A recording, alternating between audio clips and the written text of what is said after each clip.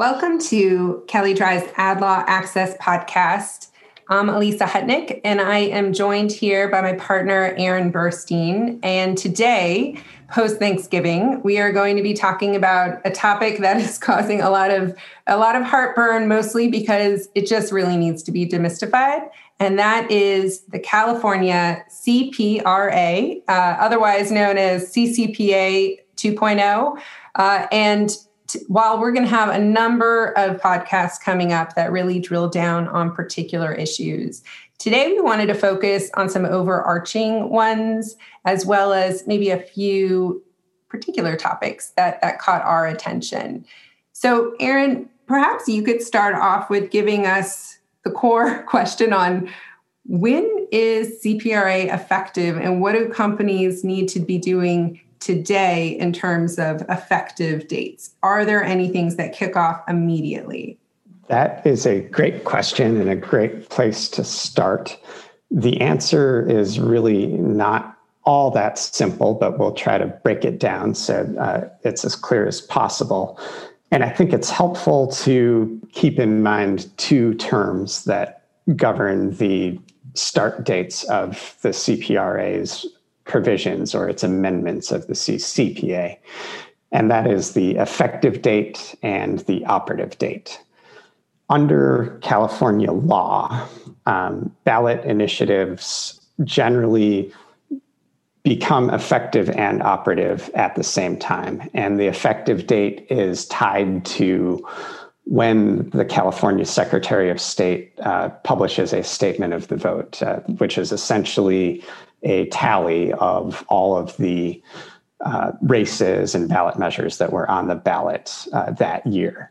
And specifically, that effective date is, I believe, 5 days after the statement of the vote is published. In the case of this... Aaron, just to kind of, by way of analogy, so that's kind of on the federal level, we think of Federal Register publications, right? And X amount of days springing from that. So for California, this is the tally of the vote by the Secretary of State posting. That's that trigger date where things come after. Exactly. So yes, to go with that Federal Register analogy, it would exactly be the publication date of a notice in the Federal Register. You might see a draft notice before that and have extra time to review it, and that's essentially where we are and have been with the CPRA because the text has been out there before the election and also in the time over the past several weeks after the election was complete, but the statement of the vote is not yet published. So it's not yet published, but putting it in practical terms, we're on the eve of December. It's likely to happen sometime over the course of December. So that way, as we're going to get into it, some of these key exemptions will continue starting on January 1. Yeah, that's exactly right. So going with that trigger date of the statement publication, whenever that is, 5 days after that, the CPRA will become effective. And what that means generally is that then it becomes the law of California, even though many of its provisions are not yet operative, meaning they're not the legal requirements that apply to businesses at that point.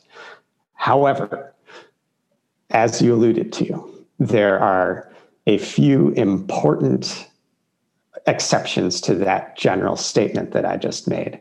And specifically for the CCPA exemptions that currently apply to employee information and for business-to-business exchanges of information, those exemptions will be extended, and they will be extended as of the date that the CPRA becomes effective. So that is 5 days after this statement appears from the California Secretary of State.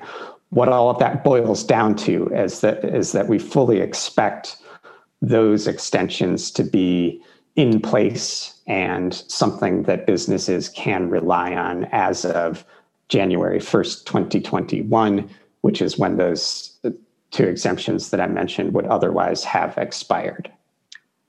So that's a really good point, because that's something, and we'll talk about it, I think, now in terms of those exemptions. They're not whole carve-out exemptions, because I think we saw some confusion. There was a little bit of panic questions we got that clients had heard the buzz that, wait a second, does that mean some parts of CCPA for employee privacy do in fact kick in immediately? And there was some panic whether there were some CPRA related aspects that might start this upcoming Jan 1. And that is not the case. Can you talk me through what actually substantively would apply for employee notice? Sure. So the way that I'm reading those provisions of the CPRA is that the existing requirements for employee notices will continue to apply. The reason for that is that in the new employee exemption section that the CPRA creates, there is a reference to an earlier part of the CPRA in section 1798.100. And that reference is assuming that we're sort of in the fully operative CPRA world where there will be additional requirements for disclosures both to employees and consumers generally.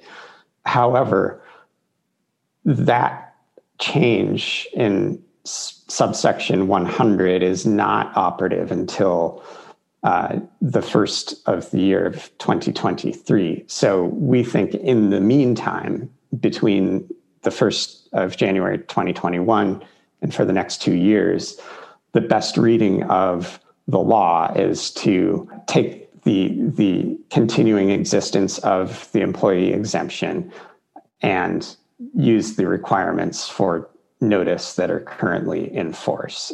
So basically, whatever you've been doing to use the employee exemption, you can continue to do until 2023 when the rest of the CPRA becomes operative. So it was almost like the mini privacy notice. You didn't have to do the full CCPA notice that you would do to consumers, for example, on your website. But for those employees and job applicants, you would do the notice of the categories and types of information that you collect and the reasons for using it. But there's no sale rights. There's no opt-out of sale or kind of full access deletion type requests that would be applicable. So just putting that in brass tacks in terms of what businesses should think about making sure they have in place now versus what they need to prepare for 2023. Right. So I'm going to push a little bit. So now switching over to the B2B, that one's not as exciting, but I think maybe it would be helpful to just restate what applies starting Jan 1 or what continues, we should say. Yeah. Essentially, the substance of the B2B exemption is not changing. Really, what we have is a 2-year extension of that exemption. So whereas without the CPRA and without any additional legislation, the B2B exemption would have expired on January 1st, 2021. That will be extended for 2 years until January 1st, 2023. And our side commentary on the B2B exemption is it is interestingly drafted. It's not a whole carve out. You've got to have a reasonable basis to actually make sure it fits. And it is one of those areas where we don't have corresponding regulations. So we don't really have any AG published guidance. And so good faith and good judgment go a long way here. So speaking of good faith and good judgment, I think that might come into play as businesses start to really dig into the CPRA, which on its own and in terms of figuring out what it does to amend the CCPA is kind of a complicated exercise. And it would take longer than we have today, I think, to go through everything that's a significant change in the law. But maybe we could start off just by talking about some of the issues that stick out in your mind and my mind as the top issues or most important changes that the CPRA will bring about. And do you want to maybe start us off with an issue or two that's at the top of your mind? Sure. So I think about it maybe because we all have PTSD a bit from CCPA on what things would you prefer you have time to prepare for as opposed to having to quickly work and turn the ship around in a very quick period of time. And so one of those are contract terms. We know that there was a frenzied rush to get updated contract terms for CCPA with one's service providers to make sure that they could reasonably retain that classification of service providers. And some contracts, right, there's a timing in terms of when they are up for amendment. And I think here with CPRA, there's a couple new requirements that are going to mean yet again a refresh to contracts. And so one, it's making sure that those agreements that you have with your contract with your service providers, do any of those actually need to be switched to this new term of a contractor, which is something different than the service provider, and making sure that that is appropriately calibrated to how CPRA is addressing that and thinking of timing, right? When is the right time? Maybe you want to have a springing provision, right? In terms of what during the period in which CCPA is in effect and then what happens thereafter. And so that I think the practical effort is thinking through which of your partners or service providers, which of your subpart of those would probably be called contractors, and then which of those really are in this new sale or share category, which I know you're going to go into in a bit. The other new contract term that I think got added is really about sale. So those with whom you are selling or sharing, CPRA requires you also have some specific contract terms. And so even for that category, to make sure who do you have agreements with? And in the tech sector, a lot of those agreements are really the publicly posted site terms. And so thinking about what is that period of time in which those are going to be updated, and we as a business might have to respond to that. And so I would just really think about calendaring that out and prioritizing who are the ones that you actually have control over the contract, and what does that timetable look like for making the updates versus the third parties that are likely to push those terms down to you. So that was kind of one of mine, and I know that we're going to be pretty active on that front. Aaron, what were some things that stuck out for you? Well, before I get into the top items in my mind, let me just ask you to go back for a moment to the issue of service providers versus contractors. This new term or category of contractor is a creature of the CPRA. And when companies are facing the question of, do we call this partner a service provider or a contractor, what are the key differences or difference between those two categories that they should be looking for? Well, if you recall with CCPA, we were splitting our hairs because that definition of third party was that negative definition, right? You are a third party if you're not the business and you're not this, some of us thought was the service provider, but it was this other potential category that I think was a little tricky to understand. So here with CPRA, there's that arguably clear distinction on what is the entity that is really working on your behalf, right? The analogous processor to the controller for GDPR, but one who is really doing something for you as stepping into your shoes as the business. Whereas a contractor where is there a specific agreement, they're both agreements, but a specific agreement outlining the actual usage for the data and the purpose for which it will be used. And the contractor definition is further defined, but I think that's really kind of looking through where might that entity really have some of its own benefit there because it's pursuant to the business purpose that does not fall into the share sale category, which we'll get into, and that would mean that that's a third party. So it's this almost shade of gray in between that is defined. And that'll be interesting because a lot of parties in CCPA land really wanted to not be in the third-party definition, and so kind of pushed themselves as a service provider definition, where many of those probably could fall into this contractor lane. Great. That's a very handy explanation. Let's continue to talk about some of the top issues or top changes in the CPRA. And I think you've teed up sharing as one of those rather well. So I'll take that on and just explain a little bit about what the CPRA says about sharing.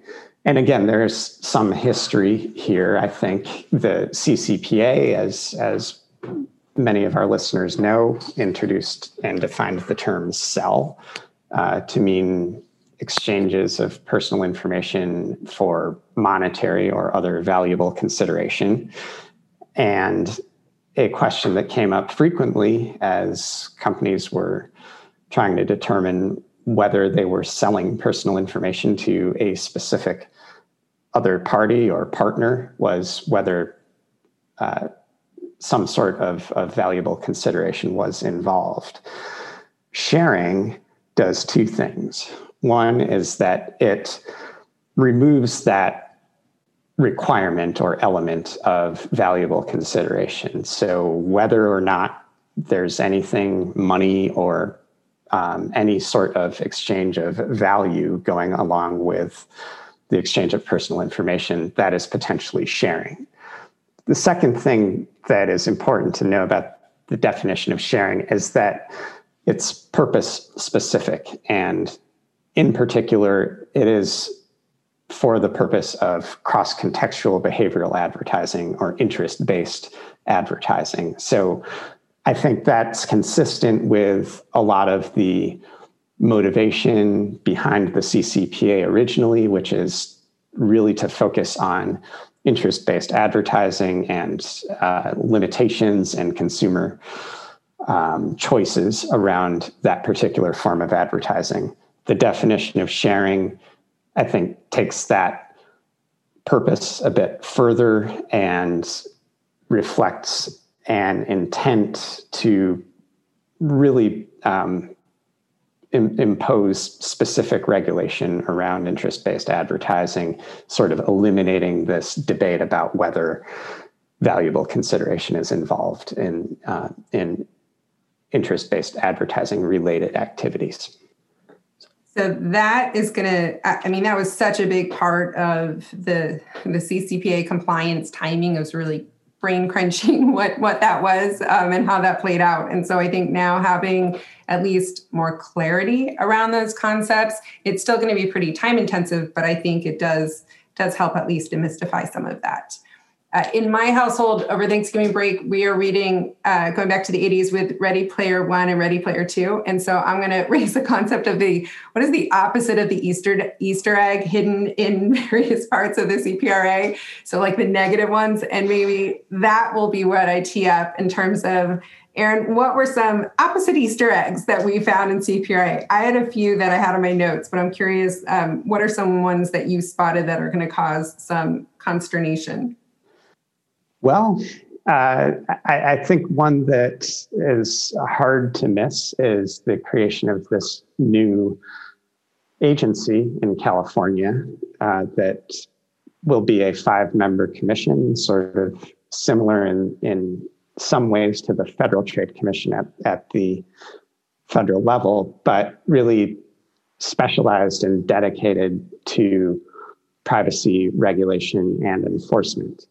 I think we could probably spend a half hour or more talking about this new agency, which is called the California Privacy Protection Agency, or CPPA.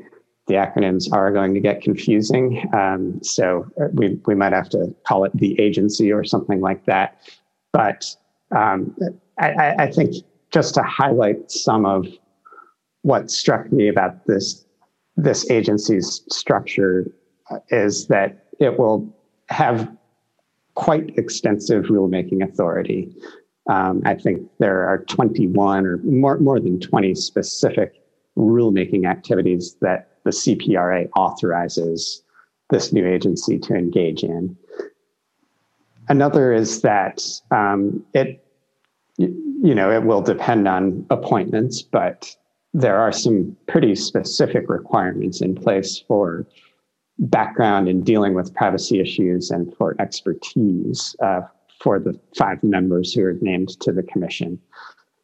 And then I think another aspect of it, and maybe this gets more into Easter egg rather than non-Easter egg category, but it's going to be an agency that looks and feels in some ways like a European data protection authority. And one example of how that might work is that it will have these auditing functions or auditing authorities and the ability to really sort of demand information from businesses about their CPRA compliance.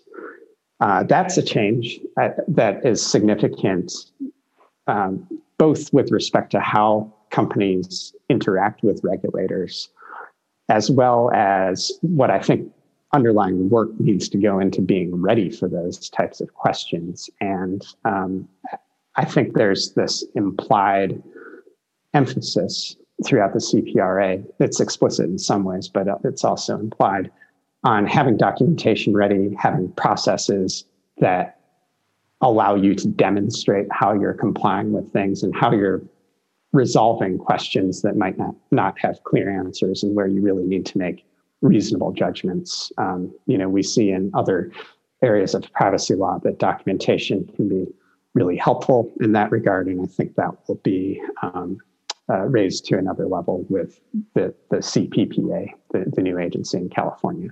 Right. No, I think that's an excellent point. And it's almost just as we're going to be hearing about nominations in the federal presidential transition, I think Q1, Q2, we're going to start hearing names thrown around for the California's privacy agency in terms of who's going to head that up. So I think something to at least keep our ears out for updates on that front.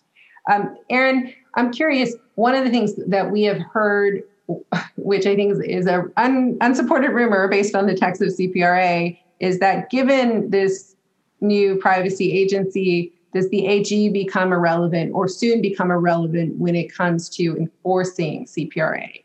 Why is that not the case? Well, it's not the case because the shift from the AG to the CPPA is not immediate, and the AG will retain enforcement authority. So, to the extent that there is room for the AG's office and the agency to sort of figure out maybe who is best situated for enforcement in given instances, that's something that they could decide in specific actions, how to proceed. It may be that the expert litigators are in the AG's office, whereas the subject matter experts are in the agency. So it could work out that way. Yeah, I know that one will be just interesting to see if it is as orderly as that might suggest, or whether there's a bit of a battle on who wants to enforce in a particular area, because they do both retain dual authority. I think that at least the one benefit is you can't get fined both by the AG and the agency for the same violation. That at least there's some clarity on. Yeah, but to your point, I think we've seen in other settings that two is a crowd when it comes to agencies with some overlapping authority. So I agree, it will warrant close observation and probably take some time to better understand exactly how the relationship between those agencies is going to work. So were there other parts of the CPRA that struck you, or other parts of the agency creation in particular that our listeners should be thinking about right now? Well, to my opposite of Easter egg thing, I had a few just maybe quick hits of things to think about. One was there's an express portability and interoperability requirement. So that way, when somebody makes an access request, the format of the data should be both portable, and that was essentially implied. Many companies are providing this in PDFs or Excel, the information being requested in the right to knows.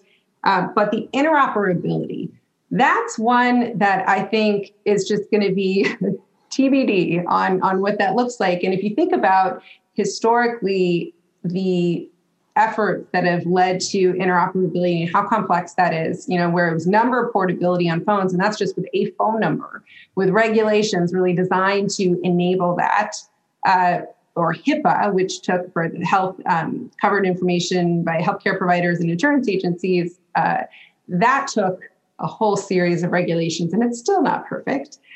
Now companies are going to have data in a way that's interoperable. And so you wonder whether these are going to be text files and just all the trade secret special sauce. And yes, you don't have to give up trade secret information, but it's going to require some investment to think about how data is going to be provided and still meet that requirement. And that's one where I'm looking for future regulations and guidance that I think are going to be really critical on that. A couple of the other points that kind of jump out at me is that right now when you have a deletion request as a business, there was some confusion on how do you communicate that to your service providers. And so the CPRA was really clear. You just have to notify them and they've got the obligation to delete. Right now in the marketplace, you've got some of those service providers who are saying, no, you have to direct the consumer directly to me. So I think question on whether that will still stand. The other notification that I think is really interesting is you have to notify third parties to whom you sold or shared information about a deletion request. And the only savings on that is whether the effort proves impossible, it's a tall order, or disproportionate effort. And so that's one where I do wonder what the self-regulatory groups are going to do that might make that reliance on a disproportionate effort applicable or not, right? If there is a do not sell or do not share tag that's attached to help on that. And then finally, the other thing that jumped out at me was sensitive personal information has a lot of requirements associated with it in the CPRA, including its own link. And so that at first glance sounds like a tall order and a lot of obligations, but it's actually a really narrow definition because it's only the type of sensitive personal information if it's used to create inferences about a person. And so that is something to keep in mind. I think a lot of best practices are not using sensitive personal information to create inferences, but in this day and age where there's just such smart data and creates so many insights to really think about whether your company is doing something that might trigger that line. What about you, Aaron? What were some of the things that jumped out at you? I agree about the sensitive personal information definition. I do think that some elements of that, like precise geolocation, those are used fairly widely in creating inferences at some point. So I think that we will need to be careful and really diligent in figuring out how we use those types of information to, really understand whether the way that the category is defined in the CPRA is limited in a way that might help with compliance.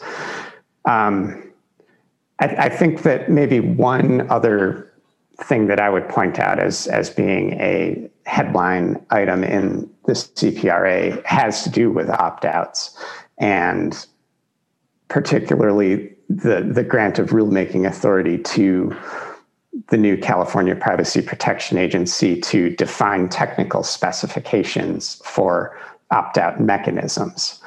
This, of course, I think continues the long-running debate around things like a do not track signal and other efforts to make it easy and intuitive for consumers to opt out of certain types of information use or certain types of advertising. This will put those types of questions in the hands of a powerful new regulator. The grant of rulemaking authority has several different elements to it and limitations, including one that I think is important, which is that whatever requirements the CPPA defines, the signal has to clearly represent a consumer's intent and be free of defaults constraining or presupposing such intent. So that, along with some of the other factors that are in this grant of rulemaking authority, will be really important in terms of shaping what the mechanism looks like, how prevalent the consumer's choice is to exercise opt-out through a technical mechanism or signal, and what impact that will have on the whole chain of market participants, from publishers to providers of advertising services to advertisers themselves. So it's hard to game that out, but I think that this is a major feature of the CPRA, and again, something that will require close attention as that rulemaking gets underway once the agency is up and running. I think you just previewed one of our future CPRA episodes where we can go fully into the weeds on that one. Absolutely. Well, I think we've concluded today's. We've covered a lot of stuff to process, but we certainly will come back with another CPRA episode. If you've got questions, we've got resources and answers. So on kellydrye.com at the footer, there's a link to our Advertising and Privacy Law Resource Center. And then on our blog, adlawaccess.com, we are covering a ton of these topics, and you can actually sort by CCPA, which I think we now have to update for CPRA.